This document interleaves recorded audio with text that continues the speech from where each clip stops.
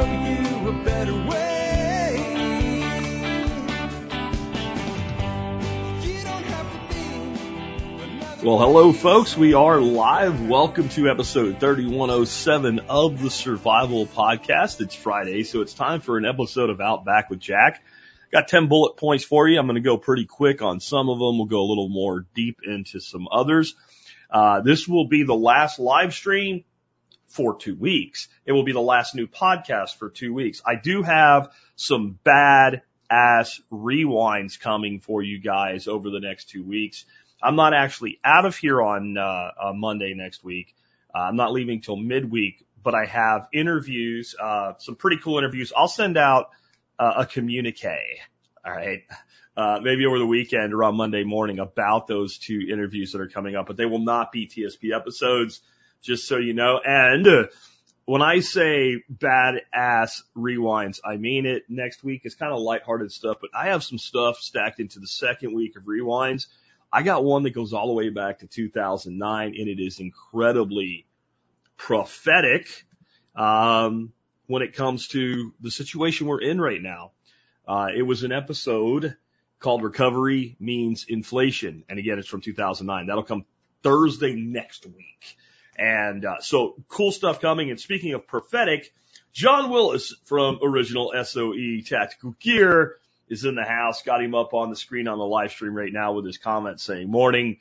It's prophetic because my interviews next week include my roundtable with John and Nicole on Tuesday. So those will happen next week. I'm not telling you who the other one is. It's on Monday, and it's a really big deal, and you'll have to wait to find out. All right. Before we dig into today's topics, I want to go ahead and share with you our sponsor today. It's Paul Wheaton's Permies.com. If you have never been to Permies.com, I thought it would be a good day before I'm out of here just to let you know about all the cool stuff that you can find at Permies.com. The forums, the marketplace, all this stuff is free, right? Rocket mass heaters, skiddable structures, keeping chicken ebook, rocket mass heater plans, solar station. This is all free, and there's more free stuff there. All of Paul's podcasts. This is like the hub of everything Paul Wheaton. Articles on DE, that's Diatomaceous Earth. Well, Foddy, Sepp Holzer's coolest stuff on the planet. Organic lawn care. I mean, you see how much cool stuff is here. You can learn about Skip and building a better backyard, and you can learn about the jamboree that's going on this summer, which I'm totally jealous that I can't be part of, and I've already heard from some of you guys that are going to be there. So if you have never gone to Permies.com, get on over there. And this is something I'd like to throw out, like kind of a hat tip to Paul. Everybody and their mother's on some form of social media now, even people that say, I'm not on social media, and then they're on YouTube, right? It's a form of social media. There is the social media explosion was the death of the original old school online forums. And there's still forums that are active. Paul's Permies.com forums are probably the only growing, at a significant rate, growing forums online today. Some people don't like some of the rules that Paul has, but there's a reason that he has a forum built on architecture from the year 2000. It's been updated and all, don't get me wrong, but really this is 1999, 2000 tech, and it's still growing in a world where everybody's on Facebook and YouTube and Snapchat and TikTok and all that other crap. So check it out and check out all the cool free stuff he has. With that, before I jump into this is something that just happened last night, and I wanted to share this with you. I'm just wondering if anybody maybe might sleuth out what's going on here. This was interesting to me. So last night I bought a little bit of Bitcoin, and I mean a little bit. So this is not buy and dress. That's kind of the point. But I went on strike and I bought a bit of Bitcoin, and it was like $100 worth, right? Just was it's down again. I'll buy some more. So whenever I buy Bitcoin, the first thing I do is transfer it. As soon as the transaction clears, which is almost instantaneously on strike, I then say, okay, I want it in my own wallet, screw off. I do not hodl on exchange. So every once in a while, not every time, but quite often, once the transaction clears my wallet, I'm like, I wonder what the deal is with the address it was sent from, since it came from Strike or Coinbase or CoinEx or whoever. And usually when I go there, I'll find that they have a balance, just, like 50, 100, a few hundred Bitcoin. And in this case, they had 600 Bitcoin. That's not that odd that an exchange, because Strike is an exchange, right, would have 600 Bitcoin as a balance. That's a lot, but Coinbase, you see it. Usually it's 50, 40, something like that. And they have multiple addresses that they're doing business from. The bigger deal here, for those on the live stream, you can see this, total received. That's not dollars. That's Bitcoin. That's 14 million Bitcoin have been received and about 14 million have been sent. Now, if you're going, well, there's only like 18 million Bitcoin in circulation. That in itself is not a problem. This is an exchange, obviously. So an exchange can process, thousands or tens of thousands of Bitcoin a day. And it's the same Bitcoin moving back and forth and changing hands or going into stables and back in or into shit coins and back in. But for Strike to have sent from this address, let me be blunt, Strike's not been around long enough to do it, to have that kind of volume. And I guarantee you an address with this much activity on it and 600 Bitcoin balance, with chain analysis and all, somebody knows what address this is. When you see things like whale alert saying X amount was moved off Coinbase, that's because they know addresses that Coinbase is operating from. What's the interesting thing to me? I think all of you should watch Jack Mallers' full presentation from the Bitcoin 2022 conference in Miami. I finally took the time and watched it. I showed you guys a little snippet of it where he bought some Coca-Cola and stuff with an app, at a store that received dollars. The whole thing is amazing. It explains the entire history of payment networks, where the Diners Club card became, MasterCharge and Visa, and where this all came from and how it's all a boomer network. It hasn't changed in 70 years. And now he has this new network. Well, when you see this, it's not only inspirational, you realize that Jack Mallers is not content to become a millionaire or a billionaire only. Jack Mallers is trying to completely change the world and completely redefine what a global payment system looks like. So that's a guy who has to swing for the fences. So my guess here, some major partnership is going on to push liquidity through Strike because, again, Strike just hasn't been around long enough to have an address that has transacted over 14 million Bitcoin. Again, not holding, 600 holding. Most of what's gone in has gone back out. This is a trading address. This is a major exchange. But whoever sleuths out, and it's on my Twitter, you can, see it there. You can get the address if you wanted to. But if it's on my Twitter and somebody somewhere knows what address that is, and it would be interesting to see what back ends have overlapped. I thought I'd share that with you today. I didn't have it on the agenda. I didn't plan on doing it, but it's just interesting, right? And remember, if you have questions for me, go ahead and put them in all caps and we will try to hit you at the end. I just thought that was interesting. And K-Bog says, Jack and Jack interview. I have hit Jack Mallers up like a bunch of times. I've hit Mike Saylor up a bunch of times. I guess I don't rate that big in the Bitcoin world to get those names on, but it does look like I will be bringing on Natalie Burnell, is one of the first interviews for the Bitcoin breakout when that starts in July. So moving on. This was an interesting question. A guy has been listening a long time, truck driver, finally saved up enough money to get his ass out of the city, moves to a rural property in Arizona. Very excited to get going. Not like northern Arizona where it's all cool and beautiful in the mountains either. Like hot part, like think Phoenix, Tucson, Arizona type weather. It says, I just got my property, man. What do? I want to start a garden and all, but it seems pointless right now. And my response was, your instincts, sir, are correct. And I did answer this guy by email already, but I thought it'd be a good topic for a lot of you because a lot of people, summer is moving season, right? That's when people move because the kids are out of school. The kids have completed school if you're not homeschooling. Even if you're homeschooling, it's not as much of a disruption if you give your kids a summer break. It's just it's a big time for moving. And this is an audience who I've been telling, get out of the city. We have more on that later for quite a long time now. And, Well, I'm sure this is going to come up. And I've even seen this like being a topic right now, just seeing certain videos showing up on YouTube addressing this question. So I guess this is the thing. I think if you're right now on a new property, or even if right now you decide, yeah, Jack's right, we should have a garden and we should plant some stuff, and you live in a hot southern climate, you shouldn't even think about planting right now. Do not even think about planting right now. Let me say it one more time. If you live in a hot, sweltering southern climate, Sunbelt state, and you have nothing growing, do not put your seeds in the ground right now. You might as well put them in the garbage disposal. So what I told this guy, this is what I would advise anybody in this situation to do.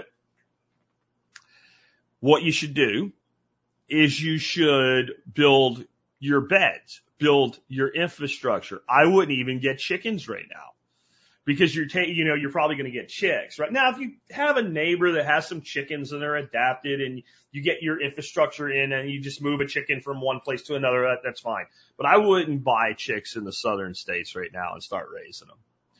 I would, whatever it is you want to do, I would figure that out and I would start building which is always what you should do anyway. You should always build the infrastructure first. So what do we say in permaculture? The problem is the solution. So the problem is I really can't grow anything right now because you have to treat midsummer many ways in the South the way that people in the North treat midwinter.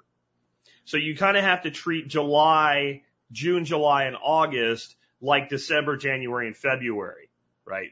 In that anything you grow has to have already been established and must be protected or must be heavily protected, i.e. indoors. So I said, if you want to do anything, I build an indoor hydro system right now. Or I would build an outdoor hydro system with somewhere in the neighborhood of 60 to 70% shade because the water will keep the roots cool. And, if you're going to do hydro, then you're going to grow leaf crops and leaf crops will be fine with that much shade. And that's the only thing I would do right now. And even if you want, like, I want to do aquaponics. Okay, then I would do hydro with a big enough reservoir or with the intent to expand it later because I don't want to put in an aquaponics system in these climates right now. So if you are in the Sun Belt, you are now seeing temperatures on a daily basis in the high 90s. You know the hundreds are coming. This is the time, like Alan's saying here, build up beds, lay the compost. And the beauty of that is then you can start, go to almanac.com, figure out your first frost date, count backwards, and go to the survivalpodcast.com, look up any episode with fall gardening in the title, just use the search box, and start planning your fall gardening. What you'll find is that you'll probably be doing some starts for the southern states in like August to September. You'll be doing some indoor, under the grow light starts or something like that and planting that fall garden with short duration, cold weather crops. And then you'll probably have a great entry into gardening because fall gardening's great. So that's my advice for any of you guys there. And then we have, what do we have? We have a spammer on Twitch. Get them, guys. I've got some guys over there that get rid of those guys. Anyway, next, I want to talk about wicking beds for a minute. I got a question on wicking beds. And the guy said, hey, Jack, you always recommend that you take your wicking beds and you put a bulkhead in it for your overflow. And I found this great tub, and it's a pretty big tub. They're about this, they're a little, I think they're like 70 gallons. They're very similar to the 100-gallon Rubbermaids, but they're not the insulated foam. They're just a real heavy-duty plastic. They sell them at a lot of the stores and what have you, like Tractor Supply and what have you. If you saw one, you'd be like, oh, one of those. And he said, can't I just put a hole in the side at the level that I want the water to overflow and maybe throw like a Uniseal or something in there and a little piece of pipe sticking out, the way everybody does it on YouTube. First of all, the one that he had has a bulkhead in it. It's just a pretty small diameter bulkhead, way at the bottom. It's a brass fitting that you can take out, but it's pretty small. And maybe Maybe it might be a problem being that small. Maybe it wouldn't. I don't know. But you could put a fitting in there and use it as your bulkhead. I think what he was trying to avoid was having a pipe on the outside of the container, which is what I recommend that you do. You can do whatever you want. Okay. You can do a penetration at the level. You have to have an overflow point though. If you don't, what's going to happen sooner or later, you're going to get a rain event. And when there's no place for the excess to overflow out, you're going to flood your bed out and you're going to drown your plants, which again, we talked about, like in your off season, you can actually do that intentionally and kill all your weeds. That's one of the reasons I recommend an overflow, because you can cap or recommend a bulkhead penetration for an overflow. You can cap it. But the other thing that you can do that you'll really give up if you don't do a bulkhead is the ability to change the height of the water. Where do you hold the water? So I just mentioned, like I talked about in my show on wicking beds recently, what you can do is, okay, we're going into winter. It's not going to freeze yet, we're coming into spring. So the heavy freezes are gone.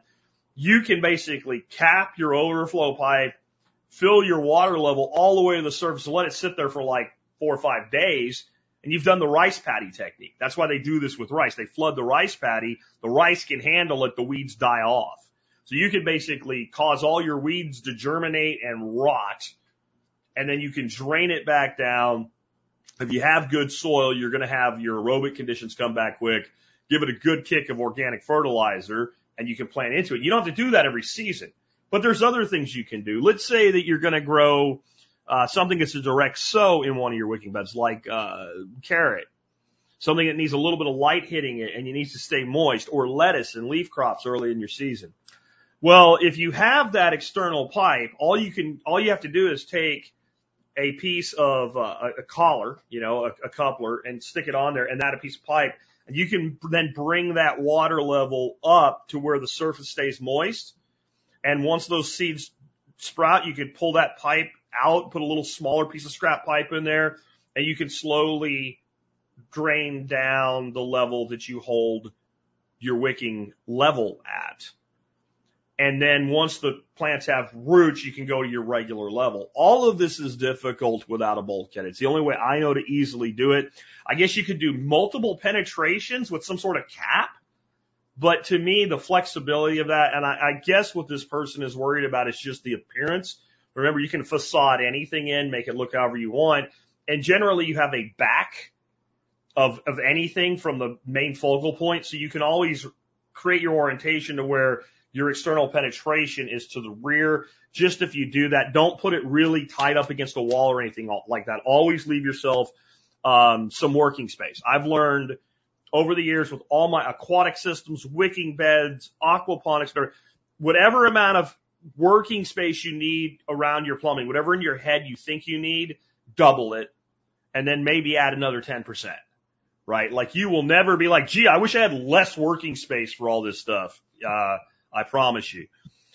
Next, somebody asked about contour beds, and they asked about using a plow for it. So when we talk about contour beds, for those that are new to this discussion for your gardens, you have a slope, and what most people will then do is, it doesn't matter what direction that slope is, they look at their house or their fence or their neighbor's house or something, or some structure, and then you align your garden with that structure. So if you look at your back fence and your back fence goes this, straight across, so you're looking at it left to right in orientation, but you have a slope that goes left to right in orientation. People put their gardens in on a slope, which is a bad idea. It creates erosion problems. They're more difficult to work, etc.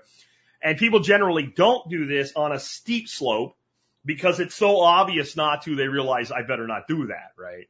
But on a mild slope, they tend to do this, and it creates problems. So what I always recommend is, whenever possible, if you have any slope, let's say certainly greater than 2%, don't worry about lining your garden up with your fence. Worry about your solar aspect, workability of your garden, and contour. And there's a really easy way to do this, and it's basically making mini swales is what you're doing. And so this guy wanted to know if you can do it with a plow. You can absolutely do it with a plow. We've done it with plows.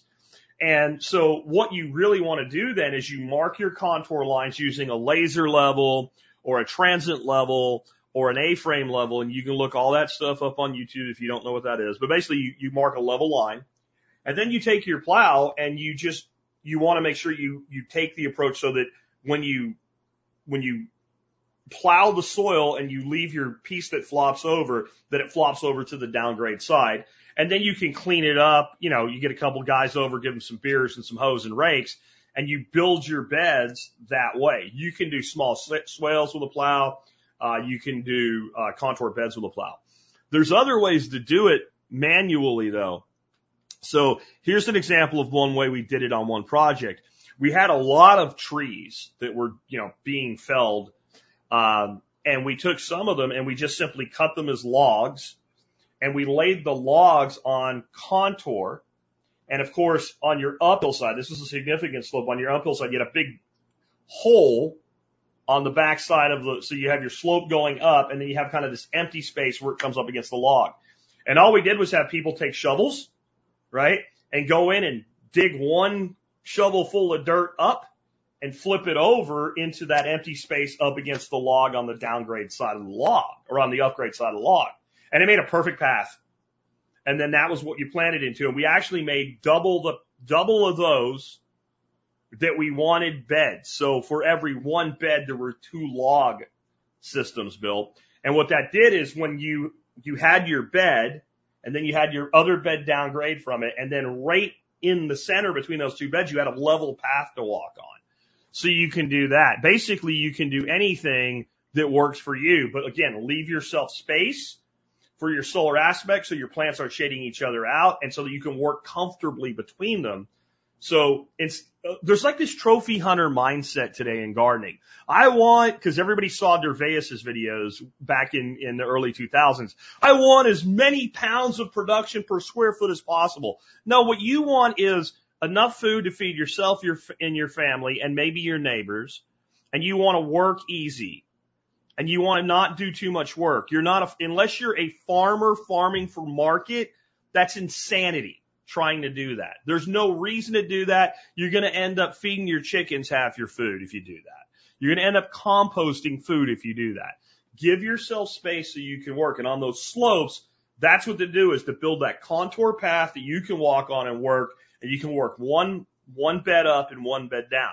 A great tool for doing contour beds, micro swales, all of this work is a tool that I generally, when not used for these things, despise. The rototiller. The rototiller is one of the greatest tools for hand-dug swales and contour beds there is, because it loosens everything up so that you're digging easy dirt. How do you do that? Mark your contour line for the length you want. Mark the width that you want to excavate. And then take your rototiller and just till along the line and come back and keep going until you till up the width. And when you shovel it out, you'll get an almost perfectly flat path, like something you could pour a sidewalk into. And that's what you want with your contour, is you want flat and wide. Even when we do big swales, there's this misconception. It's because when you draw things in a class on a board, you exaggerate your artwork so the student understands the concept. And that can be a bad thing when you try to take artwork into the field. So when we do a big swale, 9 foot wide, it still looks very flat. Now, it's fairly deep in reality. Like when you walk down into it, you are significantly below grade. But the slope is actually very gentle in that. And you want, in a 9 foot swale, you probably want 3 foot of it dead flat in the center at least. So you're coming up, gentle angles on both sides, and then you have this nice flat contour in the center. That lets water pacify when it infiltrates into your swales. And you just take that into miniature when you're doing contour beds. Moving on, have a screen share on this one for those that are watching the video or are in the live feed. And it is a question on crypto. And we're not going to go deep into crypto other than a question about accepting it and kind of what I think is the best tool for accepting crypto on a WordPress-based website. It is called Cryptocurrency Checkout. This question came in on MeWe. And I wanted to talk a little bit about the philosophy of accepting crypto. and a place that I think a lot of people kind of mess up when it comes to accepting crypto, or they hear an announcement from somebody like Chipotle, and it's like, Chipotle now accepts Dogecoin, whatever. That does not mean the company accepting that currency sees any value in that currency at all other than a means of exchange. I guarantee you that Chipotle does not have Dogecoin, Doggy Coin, Shiba Inu coin, whatever, shitcoin XYZ on their balance sheet. The way they see it is, well, we have young people who shitcoin and they want to pay us with this crap, and this crap turns into dollars because other stupid people will buy it, and we could do that almost instantaneously, so we'll take anything at all that people want to spend as long as it turns into dollars. And there's even a lot of companies that do that with kind of what I consider the gold standard of cryptocurrency, Bitcoin. I call it orange washing. There's green washing in environmentalism. There's orange washing in Bitcoin. We accept Bitcoin, and they don't have any interest in Bitcoin. They just know it's fungible and they can turn it into dollars. I don't think that's all in a dumb decision for a business. So this is called cryptocurrency checkout. And the reason I recommend this, if you're running a WordPress website and you have an online shopping site where people can buy things, this person, their wife sells photography stuff. You buy it, you own it, it's yours. You drop your own addresses in for the coins you take. And if you look down here, you can see all the coins that they take, all the shit coins as well as the good ones, and specifically Bitcoin right there. They take Monero and they take R, and those are kind of the two that I see some real value in outside of Bitcoin at this point in my life. They even take ARC, which I've recommended in the past. But they take everything. And this is what I think you should do if you own a website and you sell stuff. If you hate cryptocurrency, it's okay to orange wash. You should take cryptocurrency. And you should but if you do this, you're going to end up liking at least Bitcoin. But you should get an account where you can exchange cryptocurrency into dollars and dollars into cryptocurrency, and specifically Bitcoin. And it wouldn't be a bad idea to have more than one account if you're in Bitcoin or cryptocurrency, because at times certain exchanges, Coinbase, will have excessive volume, and they may accidentally fuck up their own front end so that they can halt trading. And then you want to buy the dip, or you want to do a conversion, or you want to get your shit off an exchange, and you can't. And so you might set up a second account at some place like CoinX, which trades all the shit coins. And then you might be a Bitcoin maximalist, or you might be a dollar maximalist. You are whatever you want to be. And then if somebody wants to pay you in cryptocurrency, what you would do is in that extension, you set up the currencies you're willing to take and just put an address that's on the exchange for that currency. You're going to be like, Jack, you said not to hold on exchanges. I did. Thank you for remembering it. That's a good idea. I really don't think you should. You're not going to hold or hodl. You're not going to do either one. You're going to get an order. You're going to be like, oh, somebody paid with Dogecoin. I don't like Dogecoin. I like Bitcoin. You're going to hop your happy ass over to your exchange, change it into Bitcoin, and transfer it to your wallet. You've just accepted Dogecoin, but you actually accepted Bitcoin. This is why when people say, Jack, will you accept? And they insert shitcoin here. I'm like, if I never heard of it before, I'm like, hold on. And I'm going to look on Polarity, Coinbase, and CoinX. And if one of them takes it, the answer is, yes, I will. And you should too. Now, if you're running I sell one thing, a membership. So this is easy for me. And I do it manually. But if you're going to be selling like something out of a catalog, and you want to be able to do that, and you want to be able to do that in a way that doesn't require you messing around with crap all the time, all you need to do then is install this extension and then have it deposit to your exchanges. Now, some of you are like, but Jack, you said don't use the same address over and over again. And I do say that, but unless you have an extremely high volume in some particular coin, it's not that big a deal. You can go in and change the receiving address anytime that you want to. And I would advise that. And so if you have if you're making 4 or 5 sales with Bitcoin a week, I would schedule like maintenance Monday to generate and swap that address out. So there's no more than a week of sales activity that can be kind of smithed out on any given address.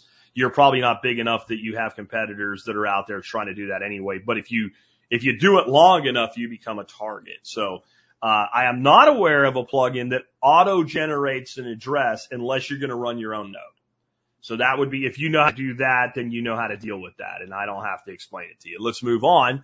But crypto payments is what I recommend for that. I'll have a link in the show notes. Actually, it's already there. I can't forget this one, so that you can kind of check that out. If you are, if you're using a web store right now on a WordPress website and you're not accepting cryptocurrency, even if you hate cryptocurrency, you also hate money.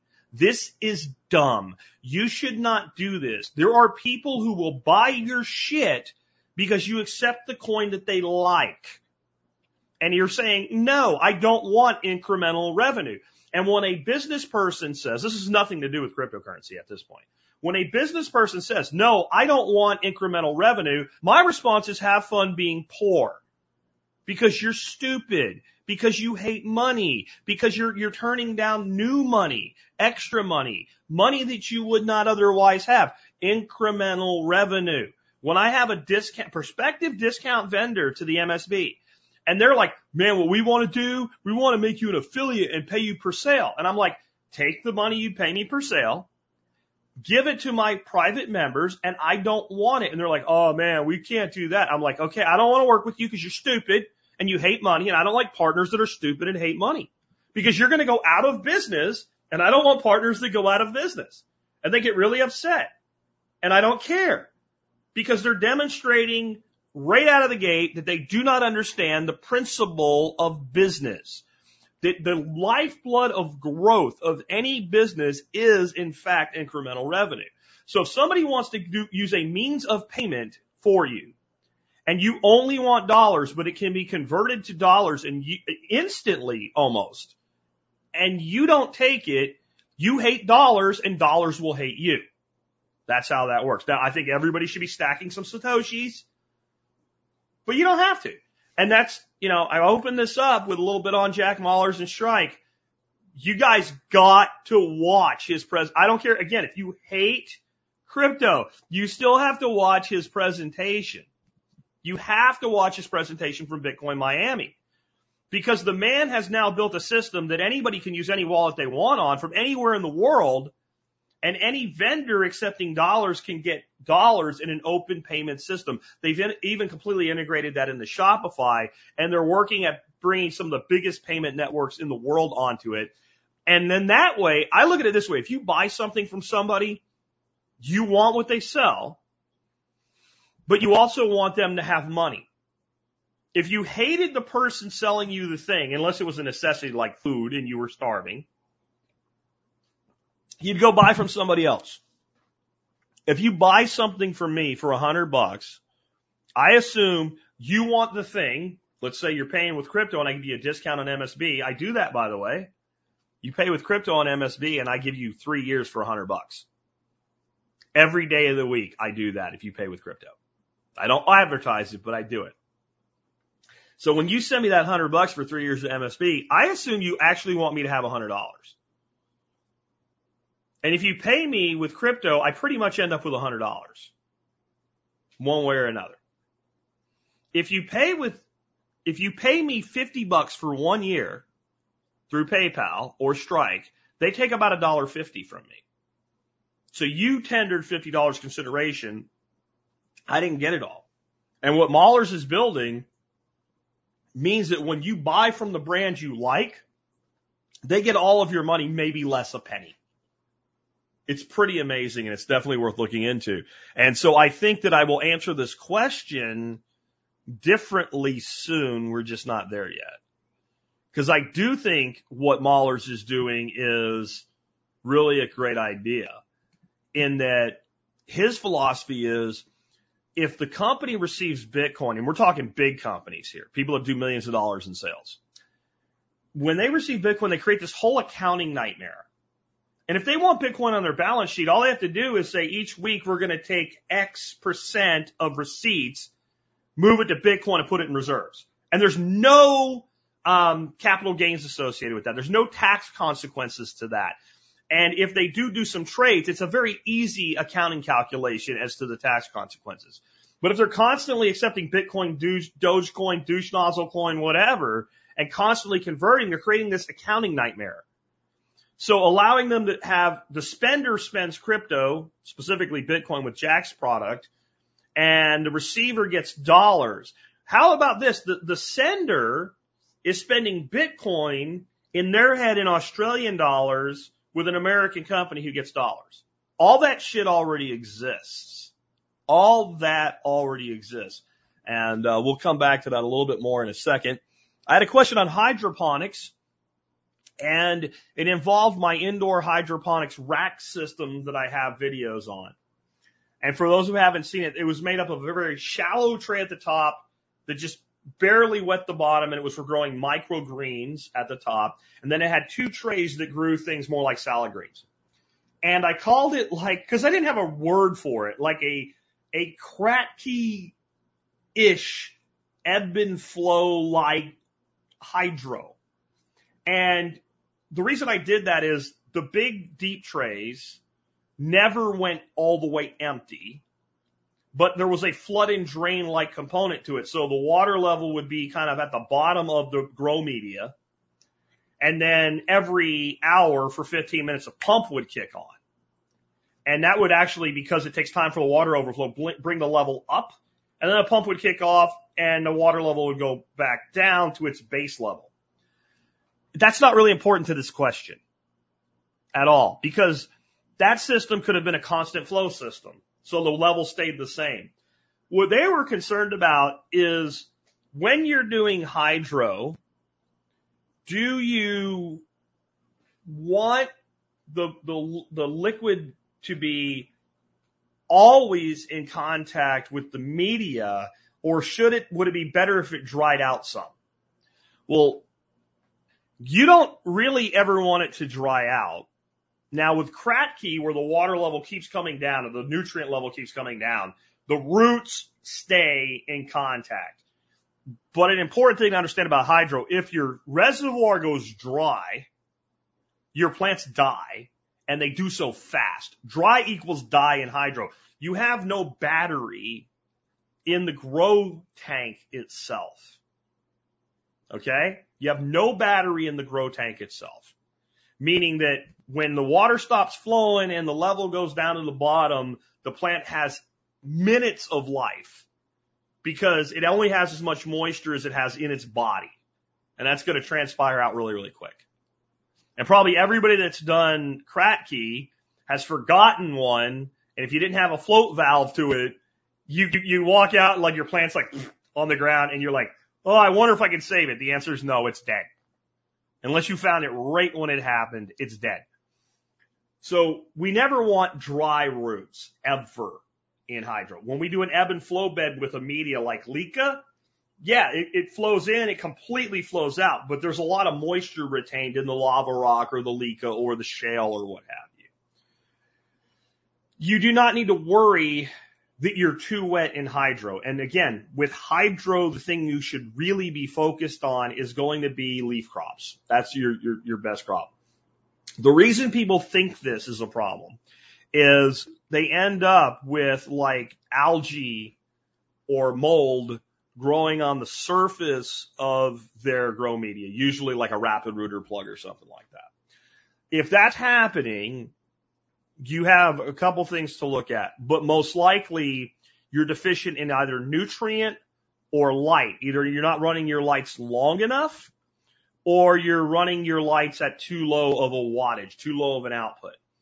And the reason I say that, you'd think, well, wouldn't lots of light make more algae? Algae in itself is not a problem. It's okay. It's okay that you have algae in your system.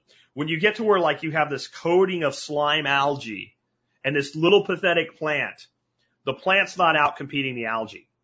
And that usually means that you are in a situation where you're not getting enough light for the plant, but you are getting enough light for the algae because algae needs very little light. So wet is not a problem in hydro. The whole thing is supposed to be wet. Or you're not moving water quickly enough and you're not getting enough oxygen in your water and your roots on your plants are wounded because they're O2 deficient. So we either need to pump air with an air pump into your system, or we need to up the wattage, or we have the chemicals out of balance. Something's wrong because you shouldn't have that problem. When we're growing in a good, well-balanced hydro system, things like greens and then, your vegetables that do best in hydro, if you have room and space and light for them, tomatoes and cucumbers. Like it's leaf crops, tomatoes and cucumbers. And I just think you're better off looking at, if you're going to use a hydro component or an aquaponics component, or aquatic component, wicking beds for everything else. So you can fertilize in the soil. But when you're growing one of those three things with hydro, or the special herb with hydro, it should grow quick enough that it outcompetes just about anything else, or you've got a problem there. So it's not really how deep or how much water to keep in there. It's making sure that your plants are growing adequately and you won't have to worry about it. Next up, this was an interesting question. I don't get a ton of gun questions anymore. I thought this one was cool. It was a new round I wasn't aware of until somebody asked the question. And I've got it up on the screen for those that want to take a look at it. If you want to pull up the video later, if you're on the audio, you can. And it's called the Federal Sturdy Super Carry. It's the Super Carry. My instinct when I heard about this was blah, blah, blah. I mean, everything super this and giant expansion that, and we have great personal defense rounds in the 9mm and the 40 Smith & Wesson, et cetera, 357 SIG. But when I looked at this, it actually makes a pretty good case for what it is. But I'm not recommending you run out and buy one right now. We'll get to that in a second. Let's talk a little bit about what this is. This is a straight-walled 30 caliber cartridge. It shoots at a fairly high pressure. It is, from what I can see by the ballistics and the testing and gels, damn lethal, certainly every bit as lethal as the 9mm. Ballistically, it's the 30 caliber cousin of the 9mm. It is very similar in its impact and capabilities to the 9mm, and it's far superior to the 380 auto. What's the point? The point is more compact weapon and or more rounds in the magazine. So if all things are equal with grip length, we would, with a double stack, for instance, be able to have a slightly slimmer profile on the grip, same length grip, 10 rounds of 9mm equals 12 rounds of the 30 Super Carry. It really is, and there's some videos you can watch and all. I'm not going to play them here so that the audio guys don't get left out on this. It really is, in my opinion, the first round ever made from the drawing board up for the concealed carry person. What we've had is, okay, we have all these great pistol rounds. And again, I have a link to where you can learn more on Federal's website about this round. But we've had for a long time all these great, it's a 32, what Chris says. Yeah, it's really not. But we've had all these great rounds. 9mm is a great round. 40 Smith is, it's for limp wristed FBI guys that couldn't handle the 10mm, right? But it's a good round, right? It does what it's supposed to do. The 357 SIG is a fantastic round. First thing I did when I got a 40 Smith & Wesson SIG 239 was swap the barrel out. And, because it uses the same, case, the mother case of the 357 SIG is the 40, I didn't even have to change out the magazines. But we've never really built a round and said, we're building a round based on today's handgun technology for concealed carry. And that's what they did here. And it looks like, I don't know yet, it looks like they did a pretty good job. And so that's fine. However, I don't remember, I should have closed that page. There is I think it's Eagle Custom, some custom, brand and Smith & Wesson that actually make guns for it now. Like if you want to buy one, you want to go out and get one, you can go out and get one. Those two platforms. So what I would say to you is, should you get one? If you want a gun that takes this round now and you want that platform now, okay. Go get one. Put it through its paces. Worst thing happens is you lose a little bit of money if it doesn't really take off, and you sell it at a gun show or something like that, right? Or you trade it in and you buy what you really wanted in the first place. Like you take that risk. I would not go buy this in a gun that I wouldn't buy anyway. That's how, when something like this comes out, people will run out and get it just because it's a new shiny thing to have, right? And so you got this guy that loves his Glock 19 that's going out and buying a Smith & Wesson that he doesn't really love because that's how he can get the round. My view is this round will either sink or swim. Like they all new rounds, they either take off or they don't. There are a few that kind of occupy a niche, and there's a few guns that have them, and they don't really end up like in every Remington, Winchester, Smith & Wesson, Glock, etc. And really it's more rifle rounds that do this. And that's fine. And there are some that they make a good case for, I'm going to go buy this Marlin lever gun in this round because I like lever guns, and this is the best lever gun round there is. When we come into something like a handgun cartridge like this, it's either going to fly or flop. If it flies, whatever you like to carry, there will be a version of it thereof that you can get your hands on. Now, why do I think this even matters? The biggest impediment to carry is comfort. The biggest impediment to carry is comfort. And the more compact, yet still, fully functional, fully lethal, when necessary, we can make a handgun, the more likely a person is to consistently carry. Meaning the more likely they are to have the weapon with them when they need it. So let's say that this round is not as good from a standpoint of reliability of first round shot stopping power. That's what we really want. Like lethality is one thing, but what you really want is if I pull a gun because I'm in a life-threatening situation, either for myself or somebody else, and I put a round or two into the center mass of the target the way that I'm trained to do, what I'm hoping, and it is hope, and it's always hope, and don't ever think it's not hope. What good trainers will always teach you is, what should you expect when you shoot a threat? You should expect nothing. You should expect the threat to continue and you shoot until it stops. But what we're hoping is 1 round, 2 rounds, center of mass, threat ceases. And let's say this round has a lower percentage of first round shot stops than a 357 SIG, or a 40, or a 9, or whatever, or the super duper looper new thing that somebody makes next week. But the super duper looper 9mm quad 7 that you think is the best stopping round ever, that day you were wearing really thin clothing because it was hot as fuck out and you didn't really think that it was a big threat and it was probably pretty safe. And so that day you looked at your carry gun and you said, not today. And then you need it. What would you rather have? The magical unicorn special round or the one that you actually carried? So would you rather have an empty hip or a gun on the hip in that situation?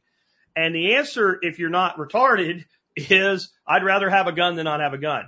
So I think if this works, big ass word in the English language, if this really works out, if this is what it's marketed to be, and it results in a new line of reliable, dependable handguns that carry more comfortably, I'm all for it, but we're not there yet. We're not there yet, and I wouldn't go spend my money on it. And that's why I wouldn't go spend my money on it yet. And there's all kinds of people saying there's other things that do this thing. We'll see. And that's the beauty of living in America, where we actually, for now, unless Brandon gets his way, can still own guns, including handguns. I think you should carry what you want to carry. And again, if you want to carry a Kel-Tec 22 mag P30, Because by the way, it carries beautifully. It's a larger frame, but it's so light. It carries like it's, yeah. You know, do I recommend a 22 Magnum for a carry caliber? No, but again, would I rather have my iPhone or a carry gun? I'm just saying, like, you should carry what you are comfortable with. And it's been said by somebody else here, I don't remember who now in the comments, you should train like you fight. Next up, odd question, never had this one before. Person has a broody goose, no goose eggs. Maybe I didn't read the whole thing really well. I was putting this together quickly because I've got a lot of shit going on today and I'm gone next week and all. So maybe what happened is they have a goose that's laying eggs but doesn't have a gander, so you know they're not fertile. But they got fertile duck eggs. And they're like, will a goose hatch duck eggs? The answer is, I don't know. I don't know. I don't know. I don't know. I would say that your risk in trying it is incredibly low. I'm putting it on the show today just in case anybody's ever did it. I have done the following. I have used chickens to hatch ducks. I've used bantam chickens to hatch full-size ducks. That's a fun thing to watch a mother bantam chicken like 2 weeks into this going, what the hell have I done? I have used ducks to hatch chickens. And it's all worked fine. Now you're talking about a really big bird and a fairly small egg. I think it would be totally worth trying. I think that a goose would do a fine job mothering baby ducks. I think she might kind of give it the, what have I done look at some point. But in the end, I think that you are much closer in behavior between goose and duck than you are chicken and duck. And I've done the chicken and duck both directions. So if anybody here has done it or wants to let me know by email, it'd be kind of cool. And I think that if you are in a situation like that, what's your risk? What's your risk if you know you have good fertile duck eggs of taking this broody goose, you know, and try not to get your face pecked or wing beat when you're doing it, and giving her, a half a dozen duck eggs and seeing what happens? Your risk is that she decides, these aren't my eggs, I don't really want to do this, and she leaves them. You know, I mean, people try to brood, or I should say incubate eggs all the time and have failures. She's probably more likely to succeed than you are. A goose, I think the incubation period is 35 days. And most of your ducks, it's either 27 or 28. And I don't think that will really be much of a problem. I think that she'll know the development of the eggs and she'll know when to stop turning, I would think. Because again, a chicken's 21 and a duck is 28. And I've had that work out. And I've also seen Muscovies incubate conventional ducks. The Muscovy, like the goose, is really kind of close to the goose in lineage, 35-day incubation versus 28. So I've never seen a problem. So I don't think there'd be a problem. But again, if there is, what's the big deal? Next up, somebody asked me about investing for their kids. And this is an interesting question. It kind of blends into the number 9 question, so we'll put them together here about you have to decide certain things for yourself, guys. But they said, well, I want to invest for my children's future. Should I save dollars, stocks, silver and gold, or Bitcoin? I don't know, man. That's an investment decision. But I wanted to talk a little bit about investing, period, quote, for my children, end quote. I think the idea of like trust fund mentality, and even people that don't have enough money to truly have a trust fund, that's what we're doing. We're doing trust fund mentalities.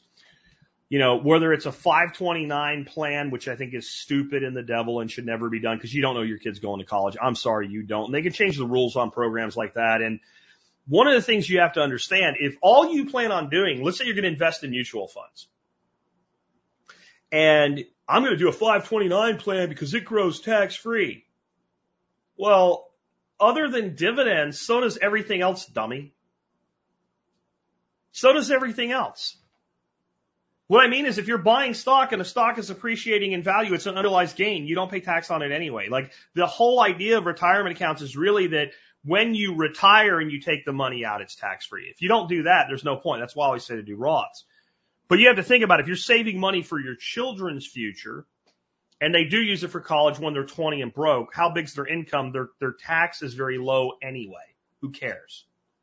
Right? And then they still have the freedom to do things. So don't lock it into these things. But I don't know that most of us need to be allocating the money in the name of the child. You don't know if your child's going to be a heroin addict. I hope they're not, but you don't know that. You don't know when you're going to want to turn that money over to them. You don't know that you're going to want to turn that money over to them. And the one thing you want to do is, if there's any strings attached to the money being turned over, like over time, how much, when, objectives, you want control of that. The government doesn't. So first of all, I think when it comes to investing in your child's future, that's really investing in your future. And unless there's a compelling reason, it doesn't need to be in the name of or set aside for. Just save as much as you can. And that way you decide what you do in the future with your wealth in regard to your children, and then do that thing then. Now, should you be saving Bitcoin for your kids? I don't know. Do you save Bitcoin for yourself? The form of the investment should be the investment that you would save for yourself over the same time period. And I can't tell you what that is because I'm not an investment manager or advisor. I think that if you don't have Bitcoin in your financial plan, you're a dumbass right now. I'll just say it. And you can be upset with me if you want. That's just what I think. Now, how much? I don't know. I'll tell you that my grandchildren do have some silver, and we give them silver a few times a year, and a couple ounces here, 3 ounces there type thing. You know, it's not going to be enough to, buy a yacht with someday or something, but we do it to teach intrinsic value of real money. And we do it because there's a certain component to a kid being able to hold a thing and look at a thing. Like, I got some of the shipwreck silver, and I gave some of that to my grandson and my granddaughter, because not only does it have value, it has numismatic value, but it also has sentimental value. To have a kid be able to look at a thing and understand this was on a ship. The ship sunk to the bottom of the ocean. It was valuable enough that people made an effort to recover it. And then it was minted into this coin commemorating the ship that sank. And I'm 25 now, and my grandpa's gone, but I have this from him. I'm not really worried about the monetary investment in that one. So we try to do this plethora of things that we leave behind for them. And I think it's very noble, but it's small amounts of money. If you want to stack sats for your kids, I think it does make sense maybe to get them on a wallet, teach them how it works, show them how it works. But guys, if you do that, then you have a teenager who knows how cryptocurrency works that might have access to a lot of money. So you might want to multi-sig that shit or something, right? So that you got to come see, you got to come see daddy if you want the little stick to actually make it work, right? You can deposit your ass off, but if you want to send, you're going to need this, right? So I think it's good to educate our kids in this. But you're going to have to decide how you invest in your child's future for yourself. I can't tell you that. All I can tell you is I try to make sure that I'm putting aside money for my kids or my grandkids at this point in the same form I am for myself. I don't differentiate between the two. It's like, if Bitcoin's not good for me, then Bitcoin's not good for my kid. If Bitcoin's good for me, then Bitcoin's good for my kid. Which means the next one, which is kind of similar but different. Gentleman is in New York State. Hates it, wants to leave. Has a really good job, 140 grand a year.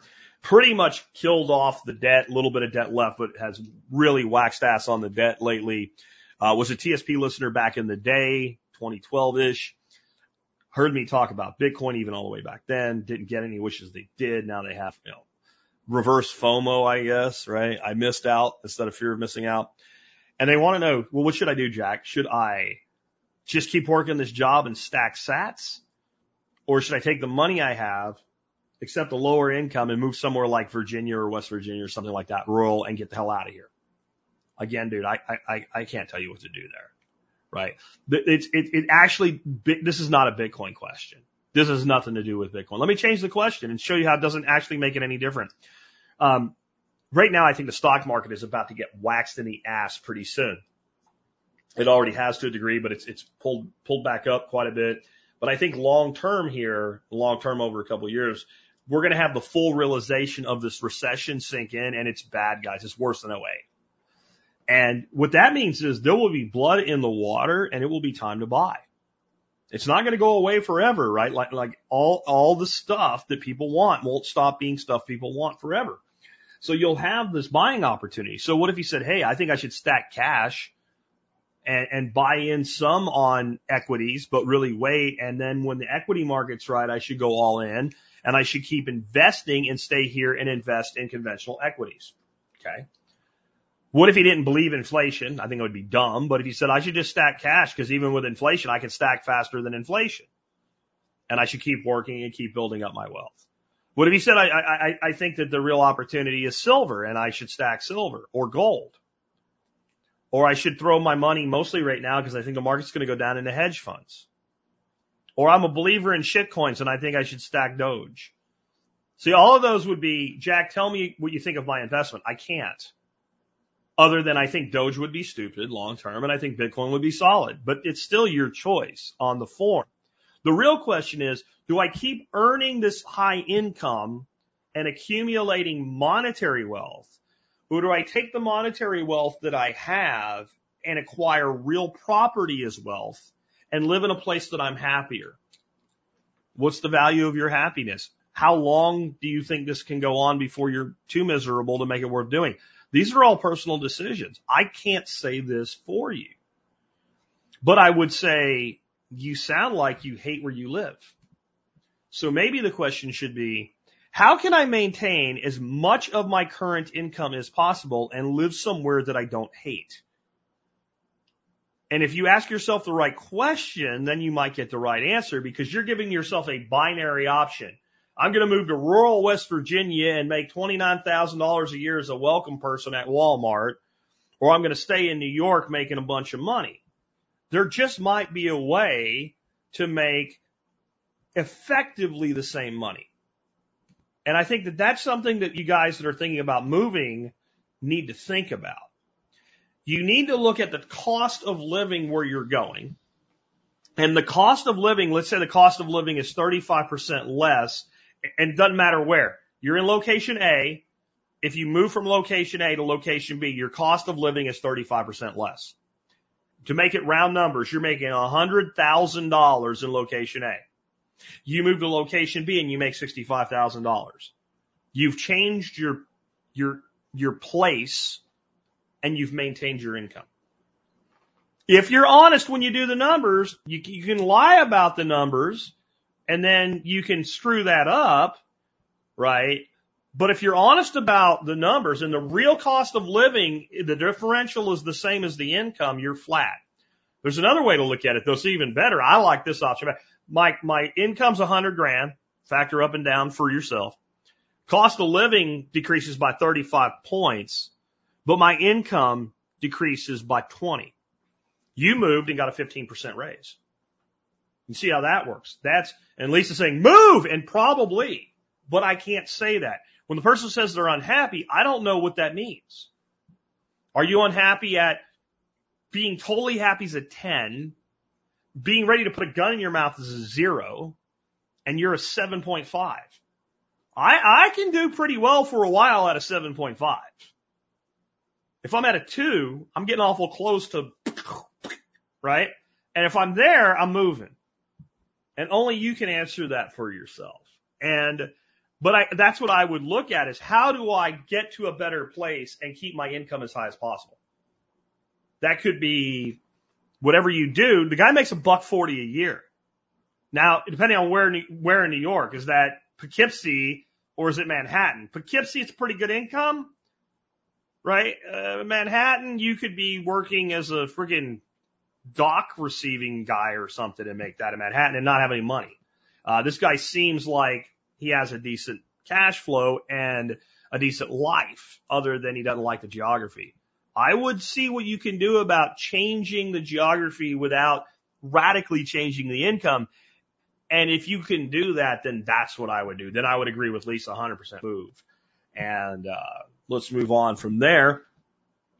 Last one today, I wanted to talk to you guys about this, and I think this is really important. And it's why I added it. This wasn't from anybody. This is just listening to people chatter with each other over the last week.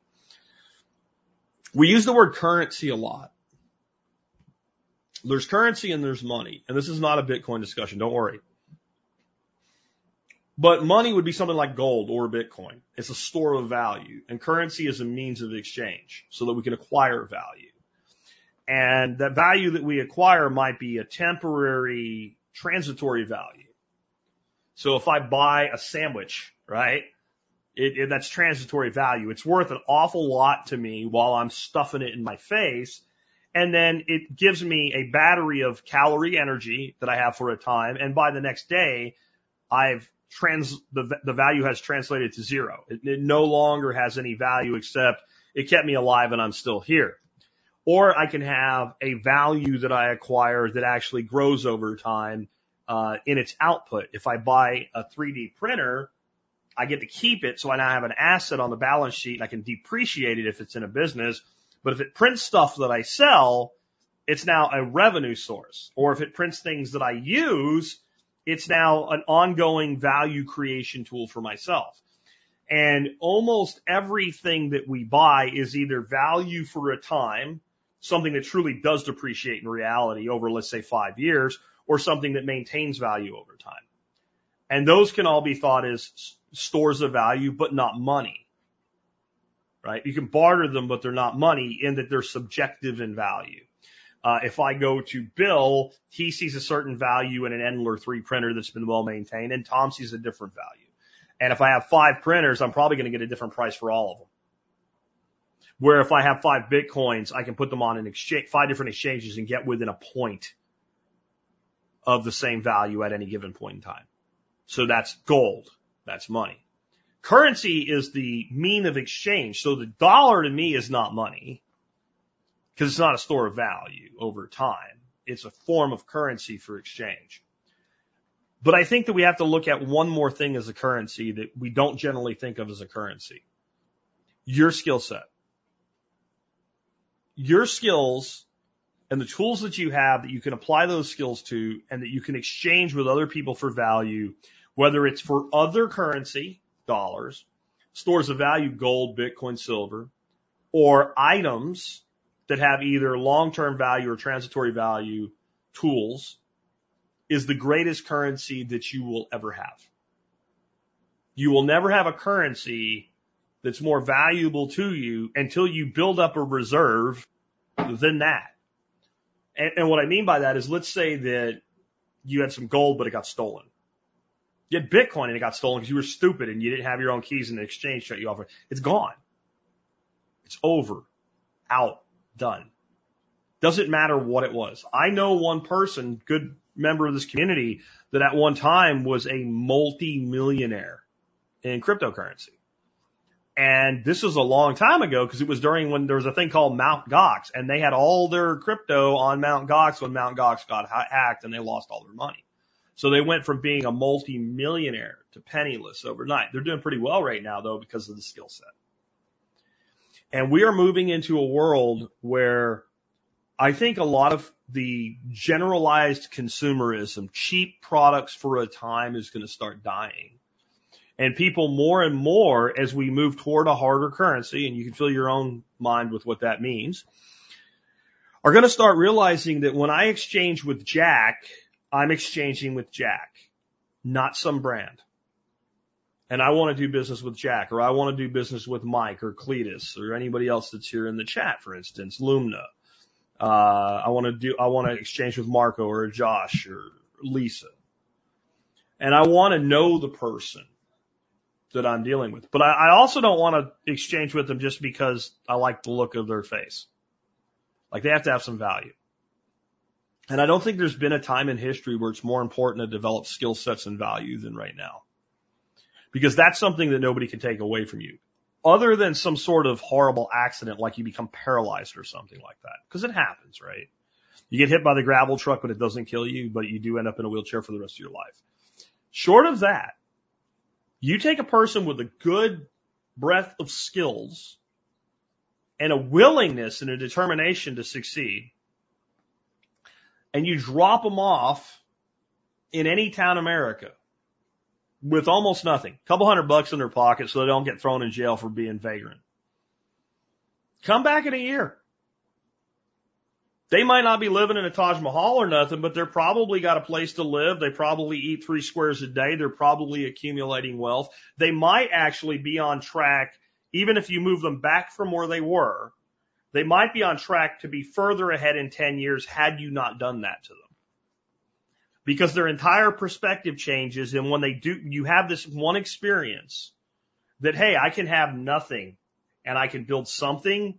Then the person already had skills. The one more skill they have now is the knowledge of what they can do with those skills. And it's why there are so many rags to riches to rags back to riches stories. And there's a transcendental moment in that that should never be overlooked. And it's the same transcendental moment that you have if you take a real wilderness skills course and you do maybe a week of training, and then somebody drops you off in the woods and says, I'll see you in a week. And a week later, you come out of it and you realize, if I had to go another week, I could have done it. Maybe I would have been comfortable. Maybe I would have stunk really bad. Who knows? But I would have been okay. And then you go, so you can literally take almost everything I own except the stuff I can carry on my body and I can survive. Well, then you have nothing anymore. There's nothing you can truly take from me. The entire means by which you are controlled as a human being by your rulers and your overlords, your government and your oligarchs, is to make you think that you need them. The more you feel that you need them, the more they control you. When you know you don't need them, then you partake in their systems as you choose. At your own discretion. You build that Venn diagram I talk about with agorism and the conventional market all at the same time. And when you make that transition, it's forever. It's why there's so many people that are entrepreneurs and their current business doesn't work off, but they don't go get a job at Walmart when it fails. Or if they do, it's like, this is so my family eats while I build the next thing. And they just build another thing because you can't ever take it away. But it comes from root skills. So I encourage you to invest right now. We talked about investing a lot today in you. And I don't care what you know how to do. Learn 1 or 2 new things every year, every quarter, whatever works for you. Like hard skill sets of things you can actually do. Like 3D printing, man. I'm telling you, and it ain't just about guns. This is the future. I was watching, 3D printing is what we call additive technology. And I was watching a video recently of basically extruded welded metal. But it's the same principle. It's 3D printing with metal. We already 3D print houses with concrete. Not widely yet, but we do. Like, this is the future. If you can understand how to develop design and print with a 3D printer, you can print with anything we ever developed that will print. You think that might be valuable? You think that might be something good for your kids to learn? This is the currency of the future. The currency of the future is humanity. But only if humanity doesn't turn into the idiocracy. With that, let's hit a few of your questions, and comments for me. The Wicker Basket Homestead says, what software wallet do you recommend for noobs to get off the exchange? Exodus. Just get Exodus. Get on your smartphone, get on your computer, go to exodus.io and download it. I want to say something about downloading wallets from the App Store or Google Play Store. Do not trust that Apple and Google are doing their job of making sure you don't get suckered. So always go, if you're going to use Exodus, go to Exodus's main website and then launch their app download from their website. If you're going to use Edge Wallet, Koinami, whatever, always take that approach.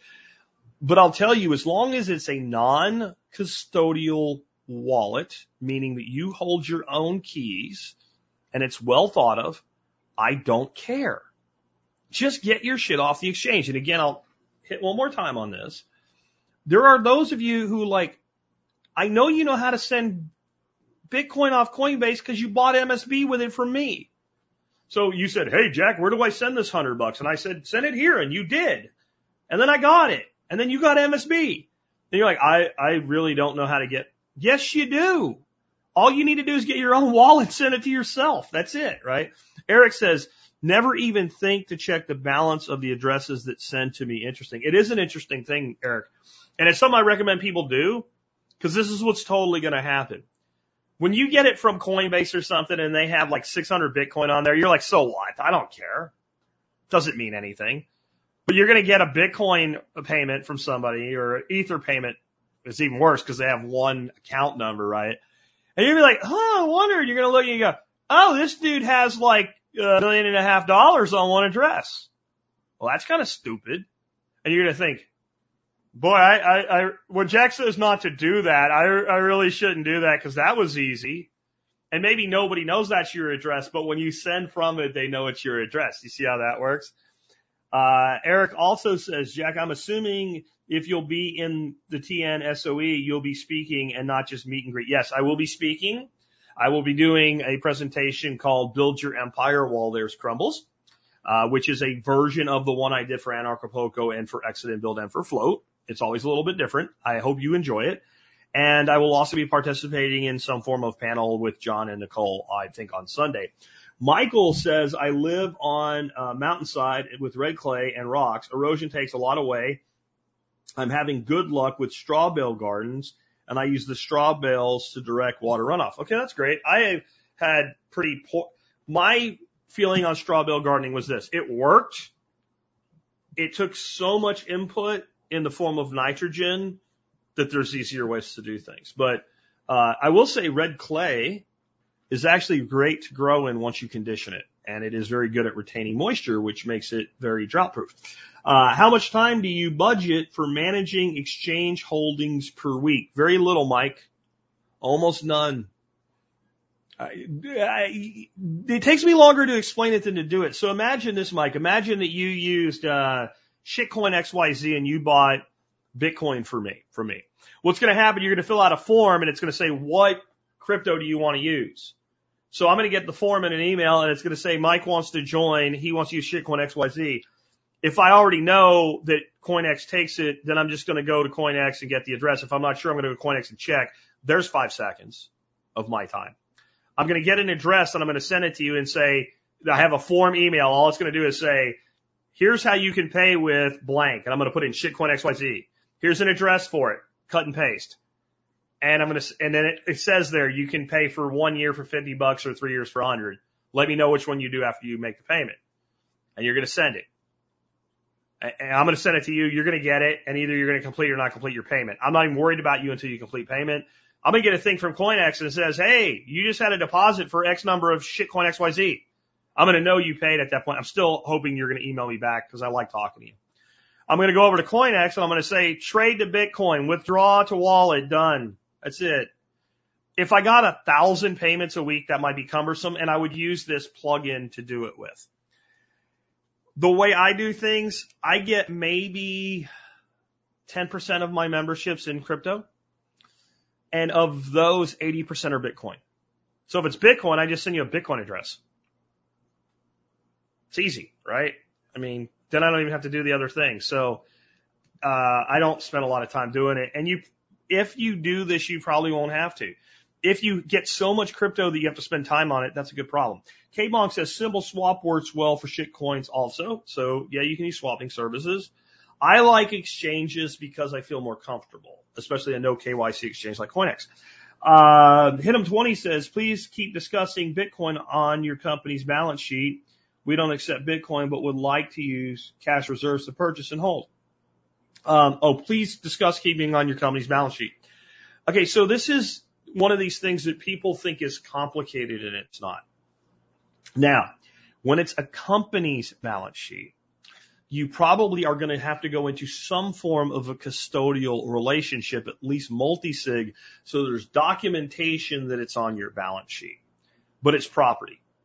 It's non-depreciating property or variable value property. That's all that it is. So your accountant should be able to handle that. So you have Bitcoin, it's on an address or group of addresses, and it's held by the company. Where it gets a little bit gray is, does the company really hold it? Who has access to it, what have you? So that's something that you would have to have, depending on the size of your company, a conversation with your CFO or the CPA return firm that you retain, is to exactly how do we custody this. And this is why a lot of large companies, they custody with exchanges, which I think is a mistake, because then they can say, well, XYZ company has custody in our behalf. I would deeply encourage corporations holding Bitcoin to hold with a multi-signature arrangement, and then do whatever you need to do. And then Michael Saylor has, I'll see if I can find it online, but he has a whole website that's dedicated to this. And I would go there for that, because I don't hold Bitcoin in the name of the Survival Podcast. I don't hold any Bitcoin. Jack Spirko just happens to have some knowledge about some data that gives him control over some numbers. It's a different situation, because when you're holding on a corporate balance sheet, you want it there as an asset, and you want to maybe have the potential to use it later. Derek says, any advice for getting rid of woodpeckers? No. I did unfortunately have one die recently. He flew into the big picture window and killed himself. I wouldn't want to get rid of a woodpecker. This is something that, so you got a woodpecker and he's pecking on this tree and you think he's killing the tree. If a woodpecker's pecking a tree, the tree is either dead or dying, and there's something in the tree that the woodpecker wants. Woodpeckers are not termites. They don't eat wood. Like Woody Woodpecker, and he pecks the whole tree and the whole tree is gone and he eats it. That's not how woodpeckers only eat things like beetles and stuff like that that are in the tree, and they eat nuts and things like that off the tree. So if you have a woodpecker and your problem is you think he's killing your tree, he's telling you your tree is either dead or dying. So I wouldn't get rid of them for that. I like woodpeckers, so I would know. Now, if I really needed to get rid of a woodpecker, a Gammo pellet gun. That's about the only reliable woodpecker elimination strategy I can give you. There was a woodpecker that I think a lot of people did want gone. I thought he was cool when I was a kid, but we had a really great big metal tower that they put this, it's like one of those, man climb towers. It was, a couple feet on each side, 3-sided metal tower you could climb up with a big transmitter and a satellite dish on it. And what they did is they wrapped hardware cloth around like the first 10 feet of it, so that as the kids couldn't climb up it. So of course we cut holes in the hardware cloth so we could climb up it, and we would dare each other to see who would climb this thing the highest. That was probably pretty stupid, but that was the 80s.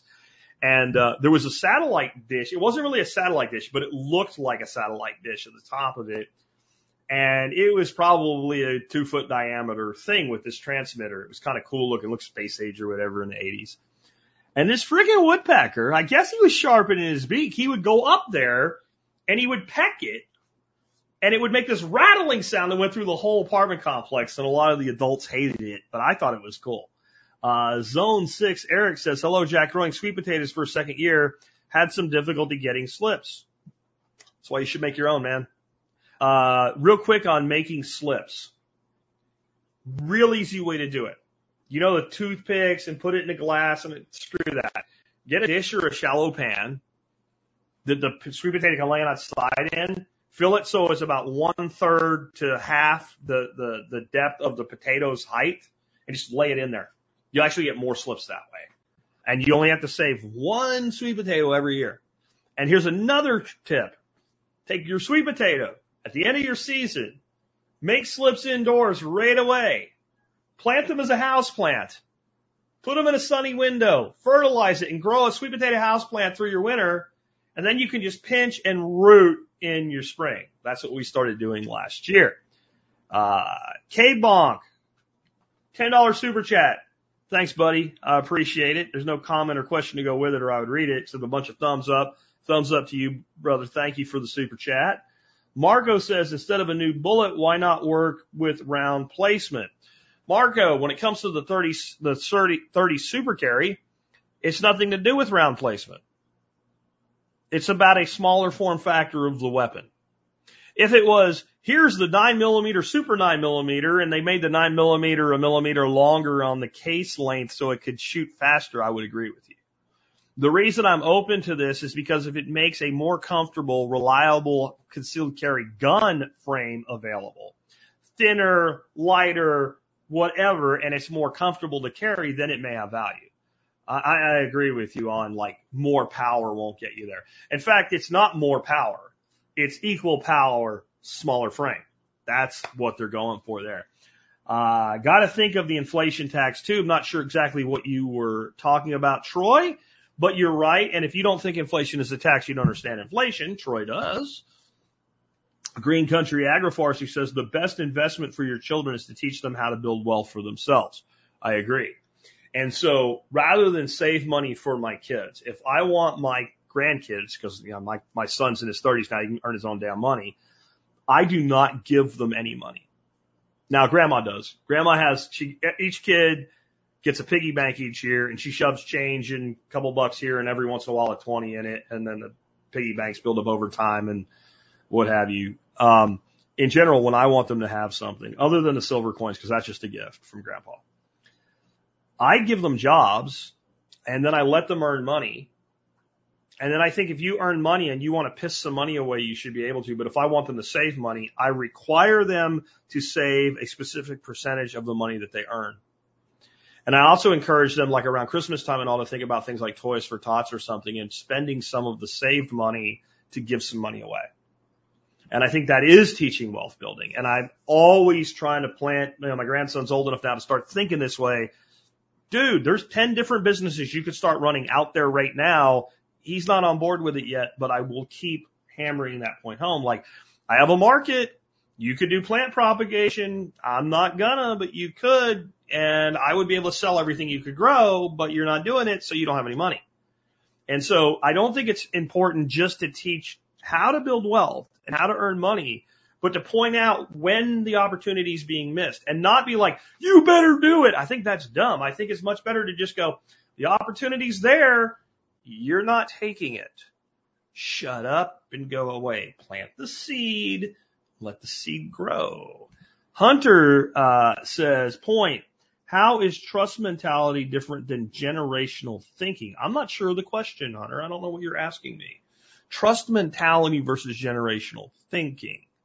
Oh, trust is in a legal trust. How is a legal trust different than generational thinking? I think the issue with like trust fund mentality is what you're talking about, is that you're creating a sense of entitlement to a degree.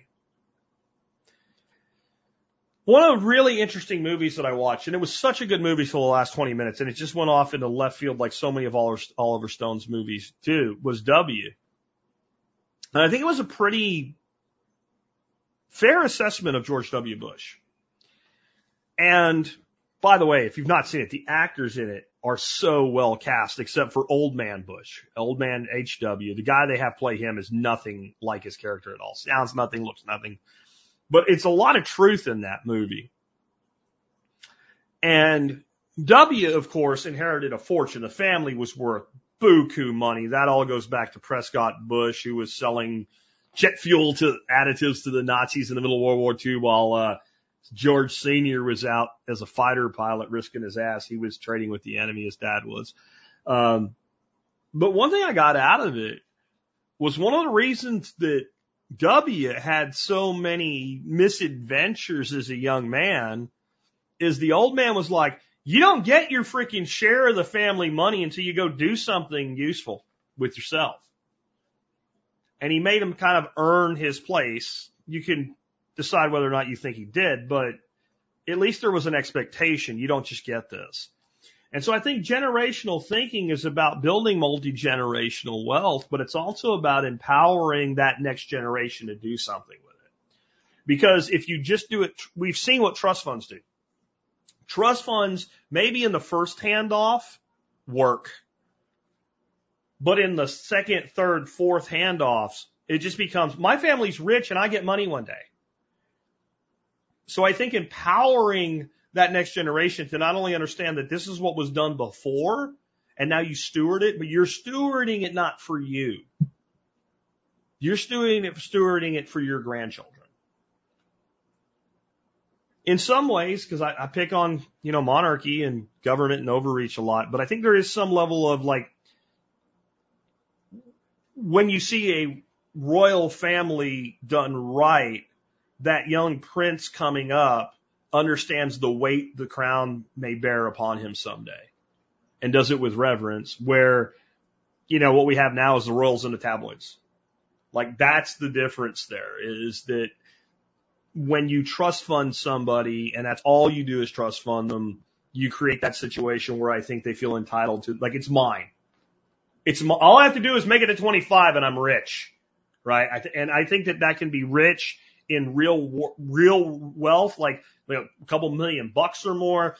But I think when you're 25, if you come from kind of humble background and there's like, I have a $50,000 trust fund I get when I'm 25, you think you're rich and you really piss it away then.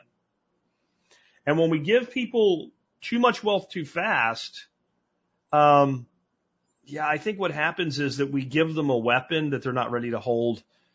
Wealth is power, and power is dangerous in the wrong hands. And it can often be dangerous not to others, but to the person with the power in their own hand. If I put you behind the wheel of a Ferrari and you don't know how to drive a car, you're probably going to kill yourself and others.